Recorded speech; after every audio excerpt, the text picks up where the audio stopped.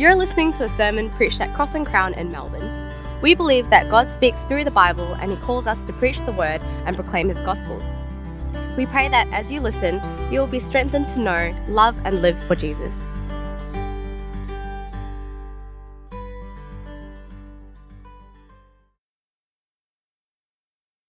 Welcome to Meal 3, Redemption. Come everyone who thirsts, come to the waters, and he who has no money, come buy and eat. Come buy wine and milk without money and without price. Why do you spend your money for that which is not bread, and your labour for that which does not satisfy? Listen diligently to me and eat what is good, and delight yourselves in rich food. The Bible begins and ends with meals. Some of God's first words to humanity are an invitation to eat. The first conflict in the Bible is over a forbidden fruit. Jesus' first miracle was at a catering crisis at a wedding. And his last meal was a symbolic laden meal that explained why he came and the purpose of his life. And it's that meal that we get to think more about in today's meal. We're in the third meal of the gospel in 4 meals, and we said that the gospel in headline is that God saves us from our sin in Jesus our Lord and Saviour. And it's that Jesus that we get to explore more of today. As I said before in the first meal, I didn't grow up in a Christian household. In fact, as I said in the meal that's just gone by, in our sin meal, I was growing up to be a professional golf player. I pursued golf with my whole life, and so I never needed convincing that I was a sinner. That is, I pursued something that was apart from and separate to the God who made this world and whose image was stamped on me. Come at a time when I was reassessing my life ambitions of being a professional golfer. Some of my friends from church and high school at that point invited me along to their youth group. I was enthralled, although I still thought Christians were dumb and stupid, that they lived life for a different reason than I did. They treated me with kindness, with real friendship. They didn't treat me competitively as the world that I kind of grew up in. They lived life for a different reason, and I got to see that on show. Soon enough, I was consistently challenged and confronted by the person of Jesus. And I was confronted by the question whether he truly lived and died. If he did, then I knew that I would have to come up with an answer to that question. Who is Jesus?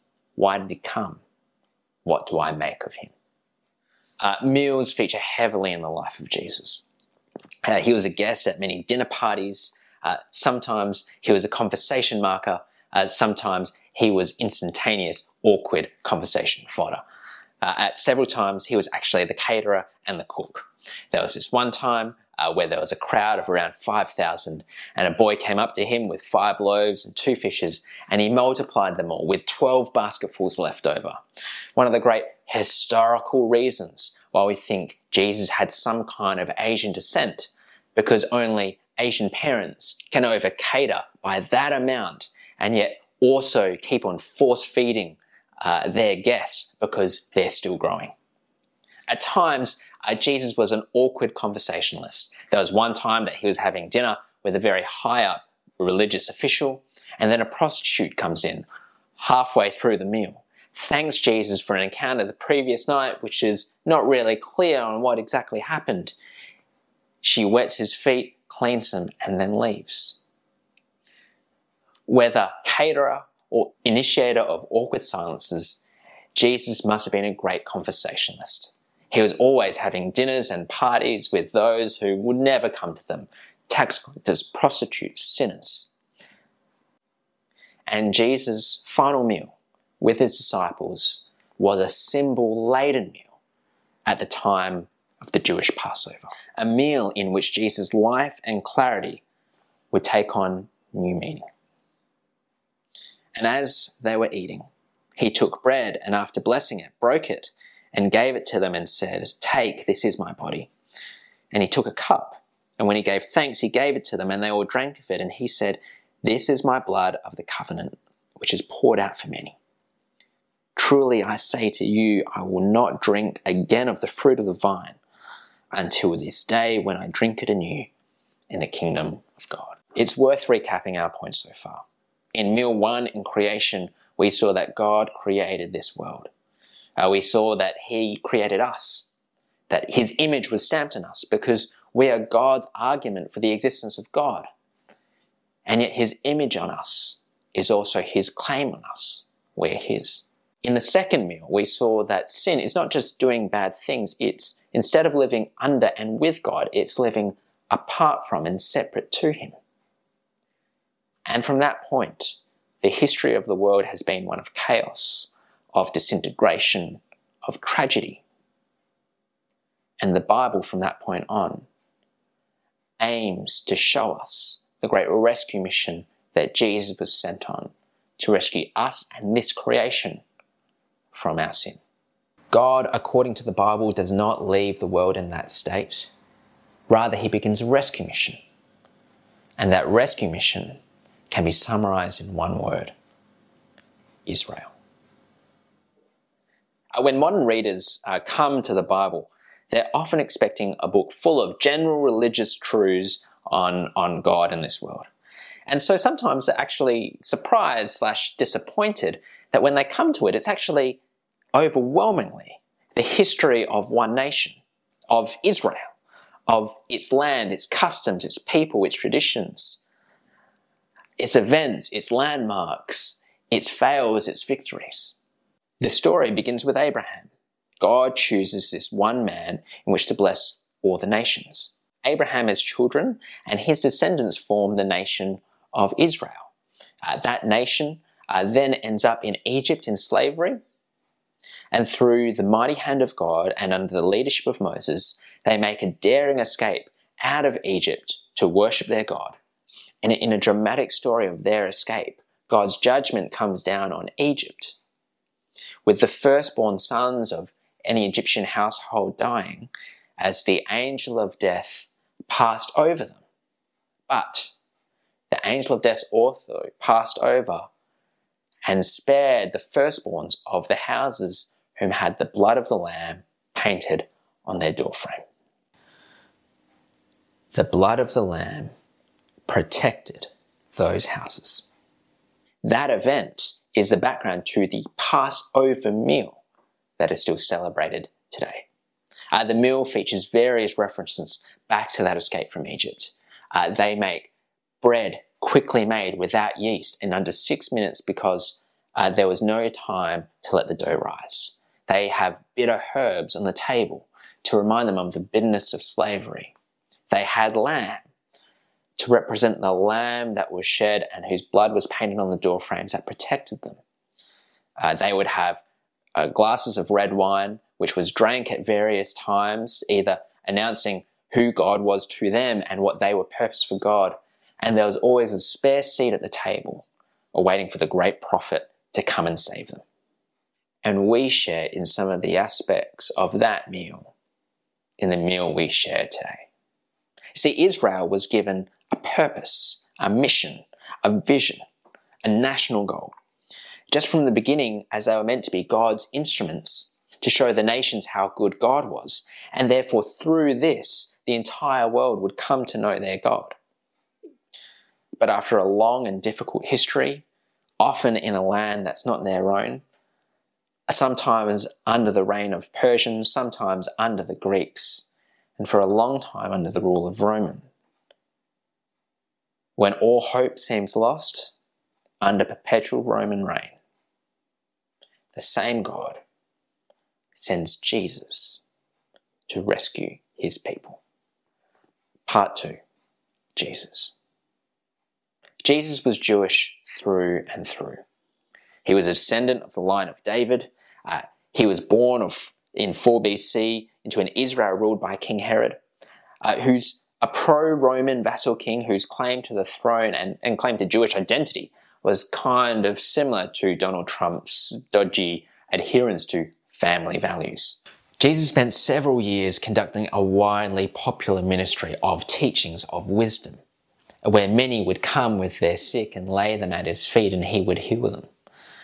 But Jesus' ministry was popular, but it wasn't populist. He made many enemies, and powerful ones at that, primarily the religious establishment. These enemies were primarily the religious establishment of Jerusalem. And in April in 33 AD, Jesus came to the city of his critics to face his fate at the time of Passover. Now, we got to understand, at Passover, Jerusalem was a tinderbox of political activity, because everything the Passover meal said about you, that you're a free people, that you're in your own land, that David's sons are on the throne, was completely at odds with everything that they saw around them. They were still under a Roman vassal king. David's descendants were not on the throne. They were not in a land their own, and yet they were still in captivity. Jesus came to this city at that Passover festival with a grand welcoming. Many from the city waved palm branches at him, saying, "This man ought to be our king." But that week, Jesus' teaching and actions, primarily a one-man riot in the temple, led the Jewish religious establishment to say that this man must be disposed of. But you've got to understand that disposing of such a man in that time was difficult. In an age before video and photos, he was hard to identify, let alone get to, because he always had his disciples close around him. What they needed was an inside man. That man was Judas. On the night that he was betrayed, he made arrangements to share the Passover meal with his disciples. But in the middle of that meal, he did something unique. In the middle of the meal, he took bread and he broke it. And he said, "Take and eat. This is my body, which is for you." And then a little later, he took 1 cup of wine and he said, "Drink from this, all of you. This is the blood of the new covenant for the forgiveness of sins, which is poured out for you and for many." And not long after that, after a bogus trial and prisoner abuse, Jesus died. And he was crucified outside of Jerusalem. So cool story, but all for nothing if Jesus didn't actually die, right? Richard Dawkins, Professor Richard Dawkins, in his book, The God Delusions, makes the claim on page 122 in my copy that you can mount a strong case that Jesus never existed. And he quotes the work of Professor G.A. Wells from the University of London. Now that seems great, but G.A. Wells is a professor of German, not a professor of ancient history. It's like getting a professor of philosophy to talk about medicine. They're knowledgeable, but that's not their area. Rather, one ancient historian scholar called Dr. John Dixon from Macquarie University in Australia has said publicly on the ABC that if he finds, and if someone else can show him, one ancient historian in a department that does not think that Jesus existed, he will eat a page of his Bible. We're at 5 years and we're still counting because so far no one has come up with the goods.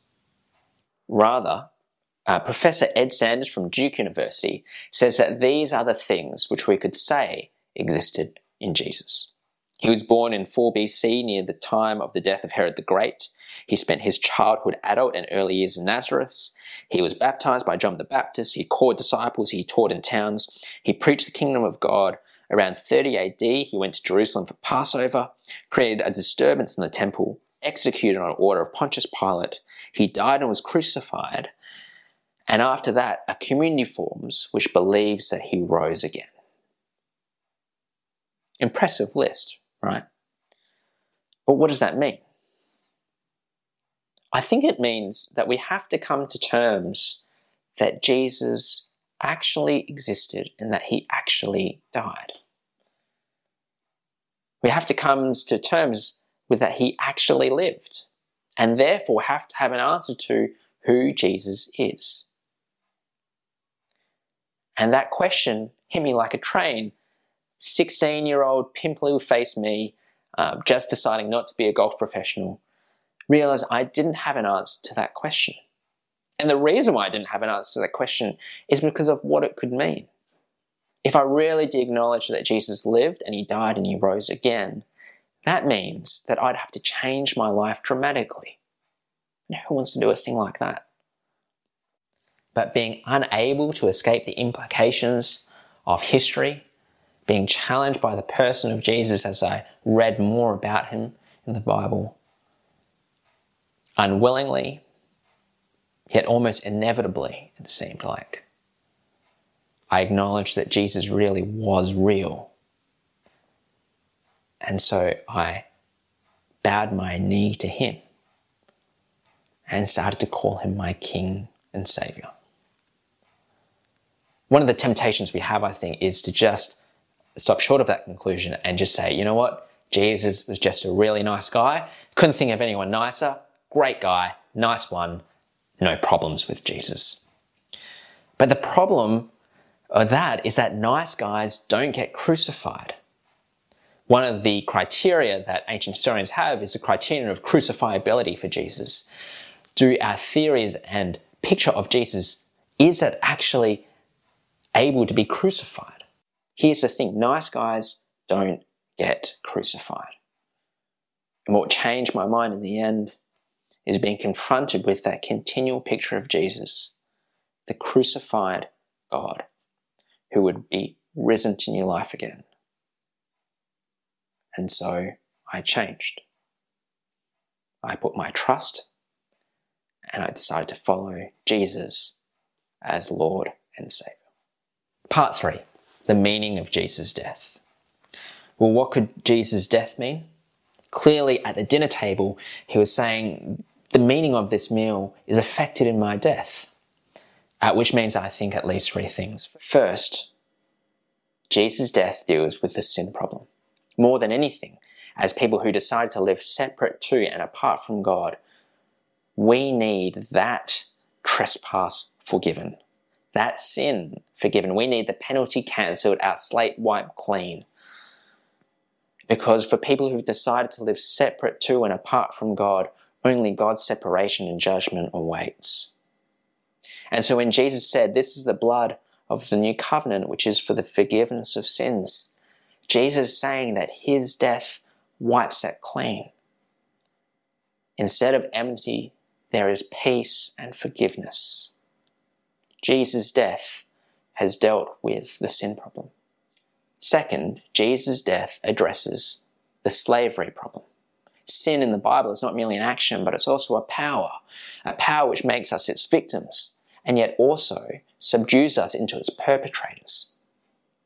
Jesus' death dethrones the power of sin, banishes its power from us so that we can live for God, and in turn live in the freedom and the joy and the hope of knowing our Creator.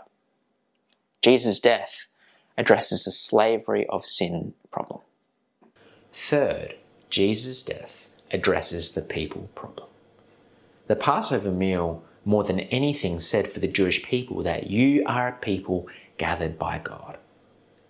What Thanksgiving Day is for Americans, what Independence Day is for Indians, what Anzac Day is for Australians and New Zealanders.